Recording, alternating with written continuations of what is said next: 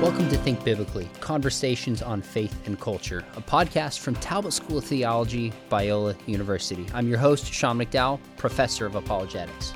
I'm your co-host, Scott Ray, Dean of Faculty and Professor of Christian Ethics. Today we have with us a first-time guest by the name of Dan Kimball. He's an author. He is on staff at Vintage Faith Church in Santa Cruz, California. He's also on faculty at Western Seminary. And he's written a great new book that is so in line with what we do on the Think Biblically podcast, because the title is How Not to Read the Bible. Catchy, important title. And let me just read the subtitle. It says, Making Sense of the Anti-Women, Anti-Science, Pro-Violence, Pro-Slavery, and Other Crazy-Sounding Parts of Scripture. Dan, we're glad you're on the show. Why would you write a book dealing with so many controversial topics like this? Yep. Well, you mentioned that I am on church staff, and I have been in Santa Cruz, California, which is a pretty progressive town, a beach town up north where you are. And I almost can't help but write this book because being in 31 years of ministry, youth leader, then young adult leader, then we planted Vintage Faith Church right near the university. These are the very questions that keep coming up over and over and over and over again from both Christians and non-Christians. And it's like flooding the conversations. And the saddest part, it's not just Bible trivia. It is because it is causing people to doubt faith, leave faith, and not be interested in faith because of these very topics that are coming out of the Bible. So that was my main motivation, was like I almost couldn't help write it because so many people are asking these kind of questions. So Dan, I too really appreciate you tackling all these subjects and putting them in one place for people to have as a resource. And the book is just, for our listeners, the book is just all about those things that are in the Bible. A lot of them are in the Mosaic Law that just sound to the average modern person in the 21st century to be just plain weird. Some of these, I think you explain really well as misreadings of the biblical text. Some you explain as not so much misreadings, but misapplications of the text. But some of these, they're just really tough to explain. So what I think we'd like to do, if we could, is just sort of start tackling the ones that you raise, and some of them are really hard. So let me ask you just the first one. Exodus 21:7 allows a man to sell his daughter into slavery. How can that possibly be moral? I think it's the question that's often raised. I think, before I get into that, which our response, I think what's so important and why I appreciate what Biola does and other Bible teaching schools is behind all of these questions. You got to ask yourself, like, why are these questions coming up now, right? Because to me, if we start understanding why these questions are being asked, then we can even answer them in a way that will be more understandable and listenable, I guess, would be the answer. And I want to just read a Bible verse. I just popped up my Bible and thinking about this. There's the story in Judges chapter 2 when Israel was brought into the new land and there was a change of leadership. And there's a verse that's so haunting to me because I think it's the reason these kind of questions are being asked, is that it says after Moses, then Joshua, they knew the Lord and what he had done. And then it gets to verse 10, after that whole generation had been gathered to their ancestors, another generation grew up who neither knew the Lord nor what he had done for Israel. And then it says, as a result, then the Israelites did evil in the eyes of the Lord, and then they forsook the God of their ancestors and started worshiping other gods. And I do think I would almost want to rephrase this verse. And it's like, after that whole generation that was church attending, Bible believing Christians, another generation grew up who neither knew the Lord, but they knew lyric songs, songs to worship songs. They knew church attendance. They knew types of church activities, but I don't think they really understand the truths of the scriptures. And we're in that's why I keep saying almost like a crisis, because these, without knowing the story of God in the scriptures, you see something like the slavery question that you just asked, or the shrimp, or all of these other, is God anti-shrimp and different things. It's really the underneath part is my biggest concern, is that churches and Christian leaders and parents and grandparents have to be more concerned about making sure their kids are getting educated in love earlier on. Because I think these questions have always been in the Bible. They're just surfacing now for a bunch of different reasons. So I do think that Judges chapter 2 really kind of explains a lot what's going on today. I'd like to, if I could flip this back, what do you two think, being at Biola Talbot and working with younger students? I thought we were supposed to ask the questions here. I know. I think that what you point out from Judges, I think certainly is a factor. And I think in general, I think there is, in past generations that had more of a Judeo-Christian consensus in the culture, there was much more trust in the Bible than there is today. I think there's just been a general greater skepticism about the Bible. I think some of that has to do with where the culture has moved on sexuality. I think that's been a flashpoint that has caused people to to look a little bit more carefully at some of the things the Bible teaches, and to think, hey, that's weird. That doesn't make sense. That's counterintuitive. So that'd be my take on it. Yeah, I'm with you that there's underlying issues that are often not dealt with. And when the way you organize this book is that these memes that are passed around on social media very simplify these complex issues, and they bring to service the lack of biblical understanding, the lack of the ability to interpret the scriptures and understand God's story, and then hijacks these kids' faith. So I love that in the book you've tackled some of these. So let me swing it back. I'm dying to know now what you think about Exodus 21:7, because this is a passage I've been asked. Yeah. I mean, I wouldn't sell my daughter into slavery almost no matter what, and yet this is held up as a model in Exodus 21:7. What say you? Yep. Well, like the beginning of the book, I go through some basic Bible study principles, and one of them is like never read a Bible verse. That's Greg Kochel, our friend. Yeah. Out of context. Always examine what's going on. John Walton, a professor at Wheaton, has a phrase: "The Bible was not written to us, but for us," which means we have to go into the original recipients of who this was written for.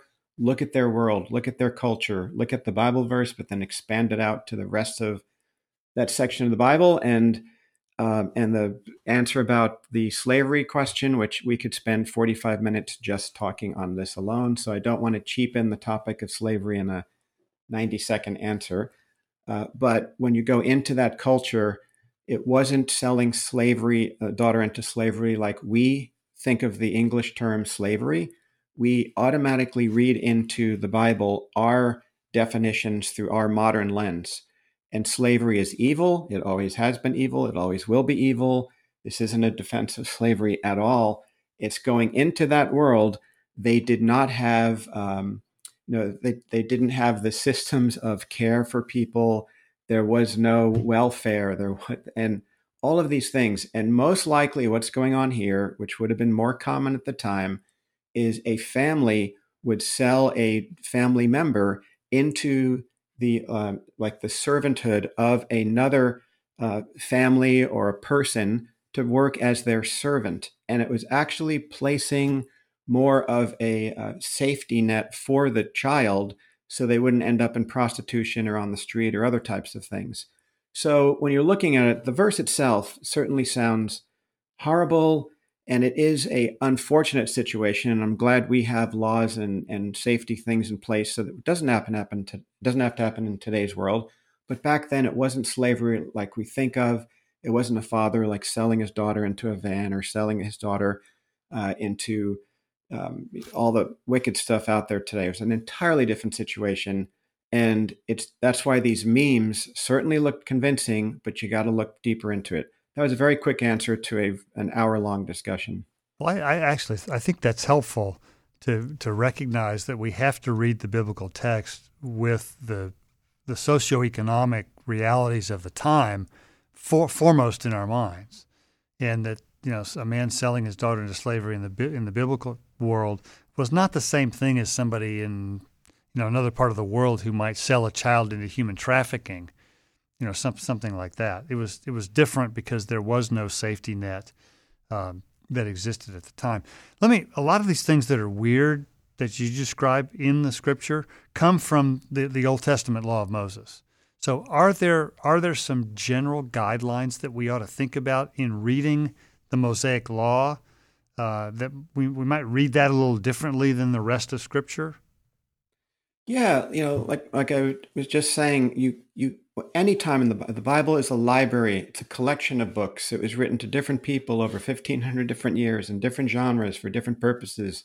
So we can't just open up the Bible, which I will say a lot of Christians do, and we extract things for our own liking, and we can create false understanding of God in the other way, like in the positive way. Sometimes we can use the Bible incorrectly that way, but in these cases, it's looking at Bible verses that are then used to try to discredit Christianity, discredit the Scriptures, discredit God as either fictitious or angry or bizarro, with all of these different laws. But to your question, it's going into the world of the ancient Israelites as they were being moved out of Egypt into the Promised Land, and what was going on there. What were the surrounding people groups? There are surrounding people groups that Israel was moving into that were worshiping different gods, false gods, in all types of crazy different ways. And God was laying down restrictions so that they would not be compromising their faith and start worshiping other false deities in their ways.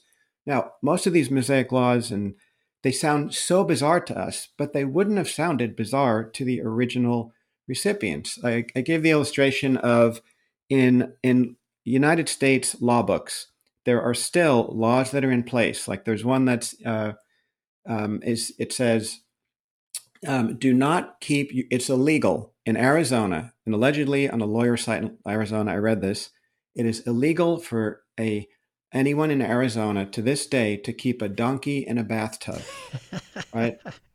That sounds very bizarre to us.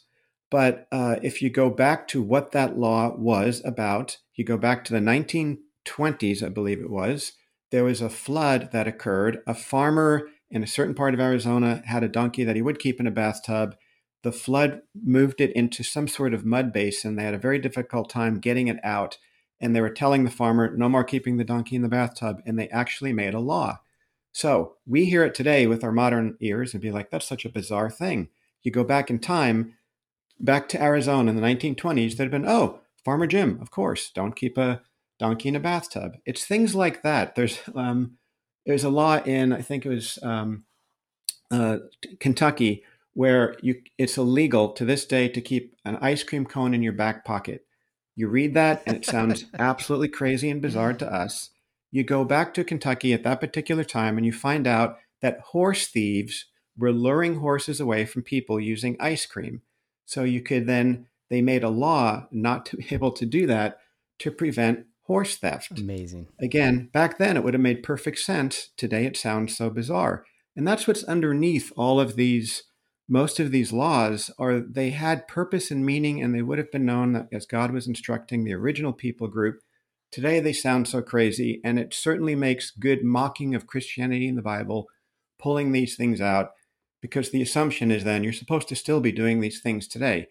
And it's such a misunderstanding of the Bible, and I can feel when I talk about this, I can feel my body reacting, because it's like madness. Like, that's not true.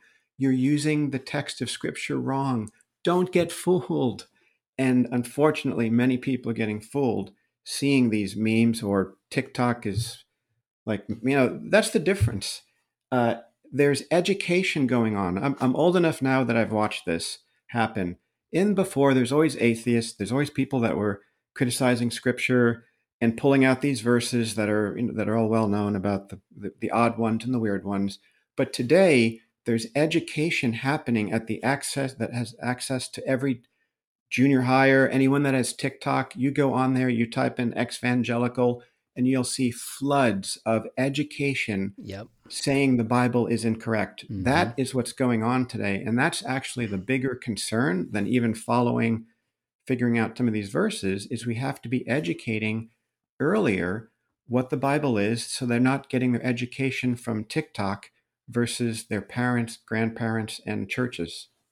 Well, two things from this. Number one, that's why I'm actually on TikTok trying to counter some of these false ideas. Mm-hmm. But second, that's actually why I loved your book so much, is we share an importance of Scripture, interpreted and right, and for the next generation. Now, the first part of this book, before you get into some of these memes you respond to, you do exactly what you've done for us so far.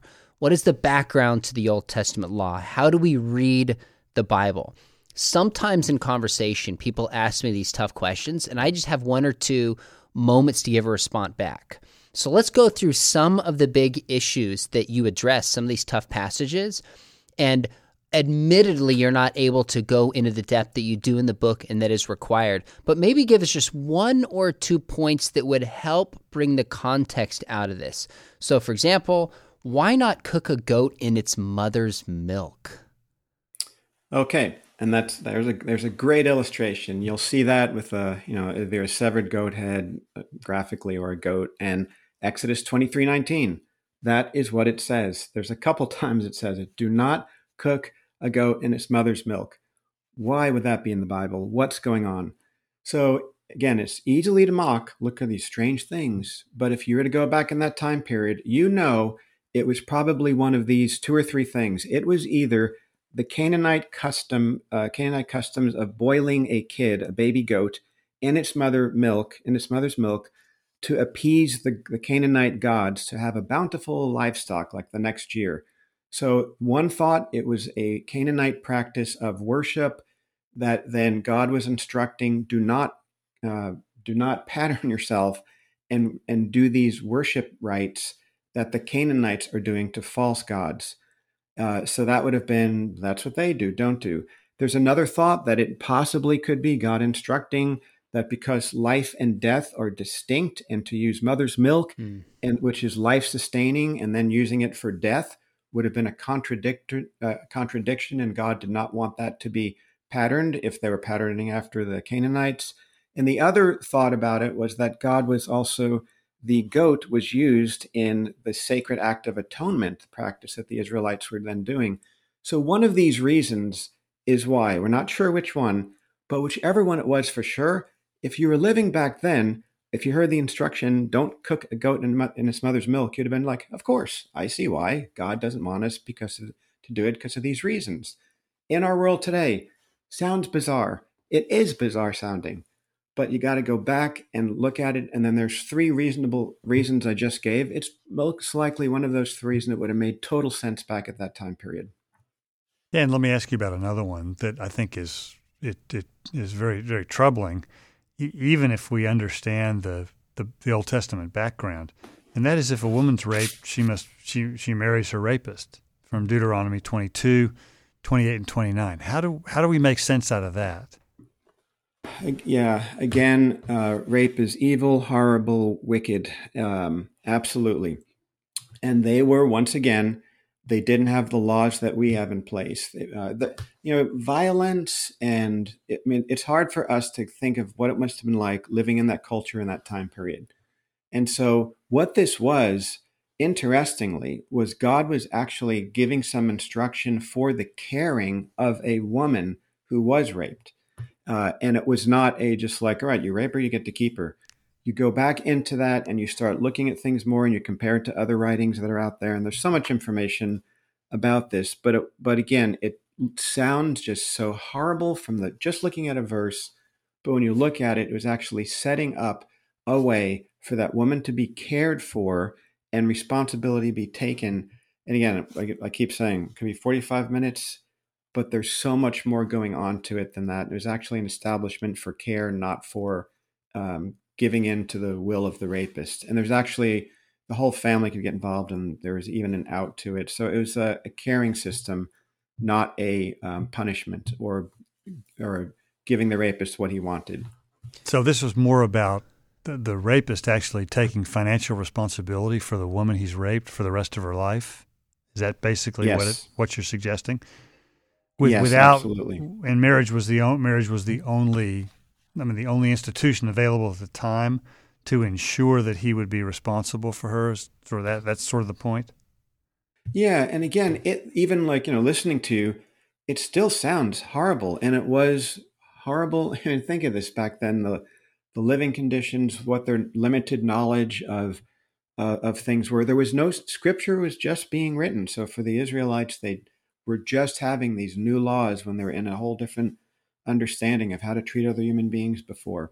So yes, as strange as it sounds to us, it was a good caring system that was put in place with the woman then being cared for financially and looked out. And it's hard to understand, but it is the best way that could be worked out in a system of that time period. Let's stick on the issue of the treatment of women, but shift to the New Testament. In 1 Corinthians 14, don't we get the message that women should remain silent and let men talk? Isn't that misogynistic, would claim the meme? Let me give you an example of this. I was in a church not long ago where a woman was just reading the biblical text that the pastor was going to preach from. And all of a sudden in the back of this church, this older gentleman gets up and bellows out. He said, Wow. Women should be silent in the churches. Wow. Right in the middle. And the pastor was a bit sort of flummoxed as to what to do about that. Oh, my goodness. But, I mean, I shudder to think of what his reaction would have been had the woman actually been preaching Right. that day. So, Dan, what about that? Yeah. Well, again, all right. You read that passage. Who was it written to? Like going through basic Bible study methods. It was written to the Corinthian church in Corinth, which was a crazy, so many different religions were there, worshiping different ways. The church was new, being birthed into a polytheistic, very pagan, hedonistic culture was going on. So you read a verse like that, and you have to say, all right, it says, be silent. The word actually says, it's a disgrace for a woman to speak in church. That is what the text says. You can pull that out and then slap it on a meme with a woman, like it's happened, a woman with her mouth taped shut, or worse kind of images, mocking the scriptures, looking at it. Something really easy to look at this is Paul wrote this letter to the Corinthian church 3 chapters earlier in chapter 11. He's encouraging women to be praying and prophesying in the church meeting. So he can't be literally meaning, do not speak up in the church. So like even to take that verse from simply saying there's more going on to it 3 chapters earlier when women are talking in the church and it's encouraged, what else could be going on? And then you start looking about possibilities of what were women in that particular time period, city and culture. What were they? What was going on? What was the learning posture at the time? Was it to be learning? Were they coming in not knowing how to learn because they might have been treated differently? They weren't, sadly, women were not educated as much back then. And the posture of learning was to not be outspoken and be asking questions in a teaching environment until you were learned more. That's a possibility. There's a lot of different ways scholars will look at this, but it is not talking about women be silent and just go home and ask your husband something. It can't possibly mean that because that would be contradicting the rest of the New Testament and Jesus' treatment of women. So much more is going on here. Again, quick answer to a long discussion, but this is why people are getting fooled. They're reading little bit of Bible verses that are all spicy sounding and look good on graphics and saying, look at this, and then thinking Christianity is anti-women. And it's the opposite. It's the absolute opposite. So, yeah, Dan, let me go back to the Old Testament for a moment. One more of these that sounds particularly egregious has to do with just the level of violence that is sanctioned in the Old Testament. I'm thinking particularly about Psalm 137, which is a lament against Babylon. Right. Daughter of Babylon, doomed to destruction. Happy is the one who repays you according to what you have done to us. And then here's the punchline. Happy is the one who seizes your infants and dashes them against the rocks. Yeah, that's a tough one. Now, I recognize that I just did exactly what you caution us against doing, which is just reading a verse. But help us put that in context. Okay, well, your first sentence, actually, you were doing what we're supposed to be doing. You then said, who was it written to? When was it written? Remember? Mm-hmm. Like you mentioned that. So Psalm 137:9, when it says, "Happy shall for those that take little, I mean, depending on what translation, little ones and dash them against the rocks, or infants." You got to say, is all right. Who's speaking there? Did the way it comes across is that God is pleased with smashing infants against the rocks. One, though the Spirit of God wrote every word in the original documents, through people, this was a human being. It wasn't God. This isn't God speaking. It's a person writing out their anguish and their pain after the Babylonians came in and destroyed Jerusalem. And a soldier back at that time to kill children, and these soldiers did kill children, they would fling them against the ground and kill them. So this was someone going through the horror of watching it could have been their personal children or their friends' children when the Babylonians took over, conquered Jerusalem, and they're writing a psalm. Psalm, what is it? There are songs, they're poetry. This person's expressing the angst and the anger and crying out for revenge. So it's not God saying smash babies against rocks. And there's like mocking by atheists, pulling this verse out, putting on a billboard and saying God hates babies, and then quoting this verse. Again, it's missing the entire basics of Bible study methods like I just described. It's not God himself saying those words. It's a poetic expression by someone who experienced this very same thing and was crying out for revenge. To say it was God saying it, make it a billboard is just but it fools people. Again, it fools people over and over again. It's fooling people. Dan, you talk about a ton of verses in here that we didn't get to. Questions like, is Christianity anti-science? Questions even like that intersects with questions like evolution. There's a range of other ones. Does God really hate shrimp? We didn't actually tackle that one. But I'm curious, in your study of these tough verses, was there any one or two that were the toughest for you? And I ask because I think there's very plausible responses for the vast majority of verses. But to be honest, sometimes we just don't know, and we have to guess and do our best. And overall, I'm fine with a faith that has those handful of outliers. It doesn't take away from the majority for me. So right. In your estimation, was there one or two you're like, I just don't quite know what to do with this, still working on it? Oh yeah, there's 50 of them. So there's. Oh, okay. Well, I'm not trying to say 50 to.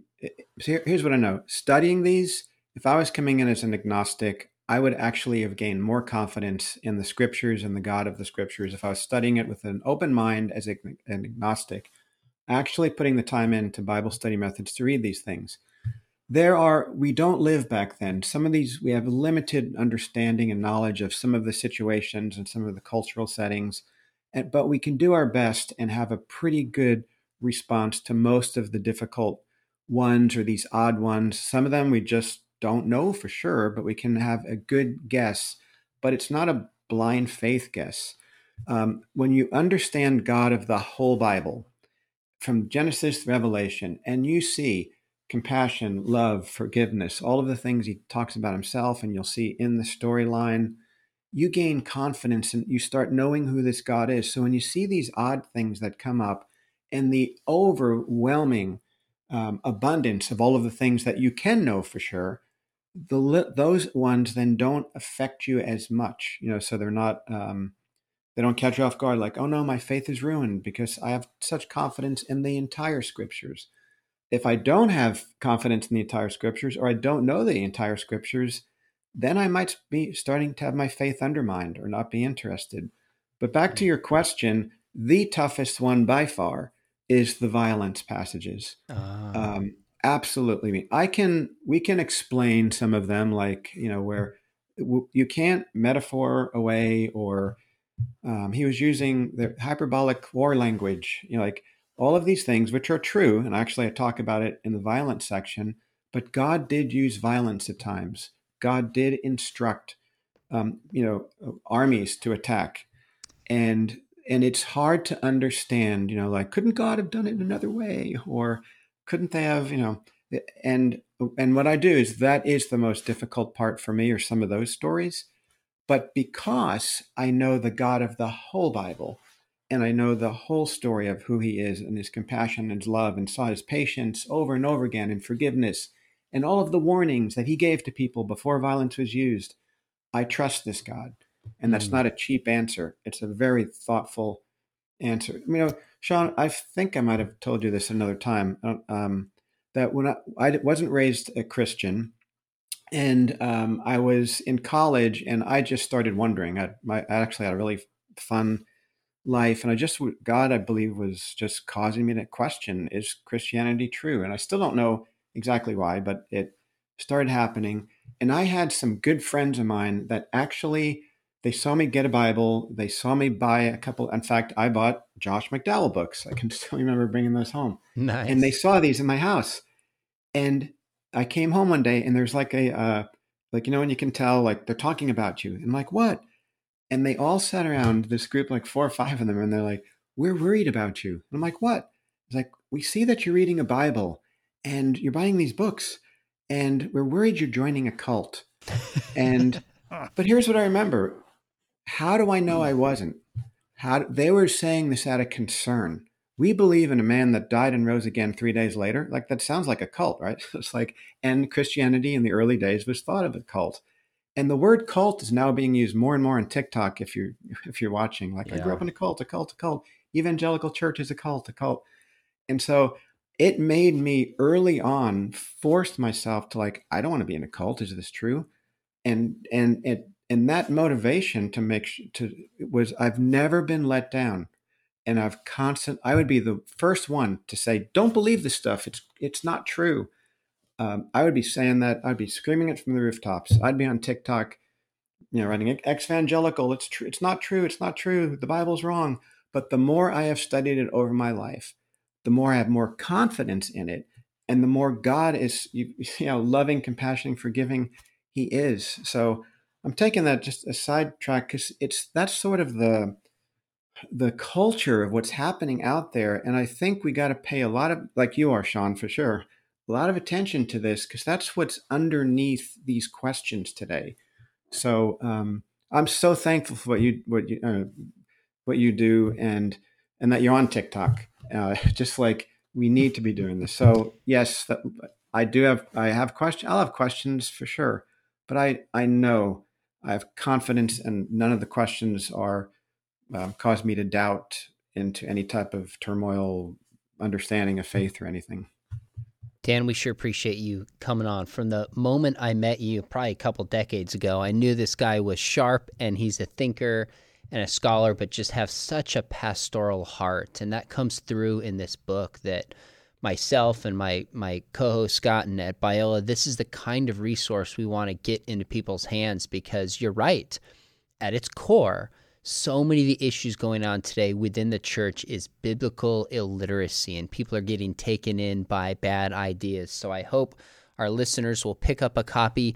Yes, you got the title right, How Not to Read the Bible, by our guest today, Dan Kimball. Dan, appreciate your friendship and appreciate you coming on the show today.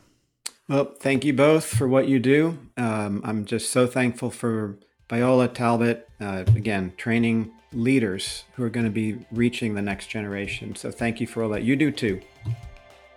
This has been an episode of the podcast Think Biblically, conversations on faith and culture. The Think Biblically podcast is brought to you by Talbot School of Theology at Biola University, offering programs in Southern California and fully online, including our Master's in Christian Apologetics, where I teach classes on the resurrection, the problem of evil, and beyond, now offered fully online. Visit biola.edu/Talbot to learn more. If you enjoyed today's conversation, give us a rating on your podcast app and share it with a friend. Thanks so much for listening, and remember, think biblically about everything.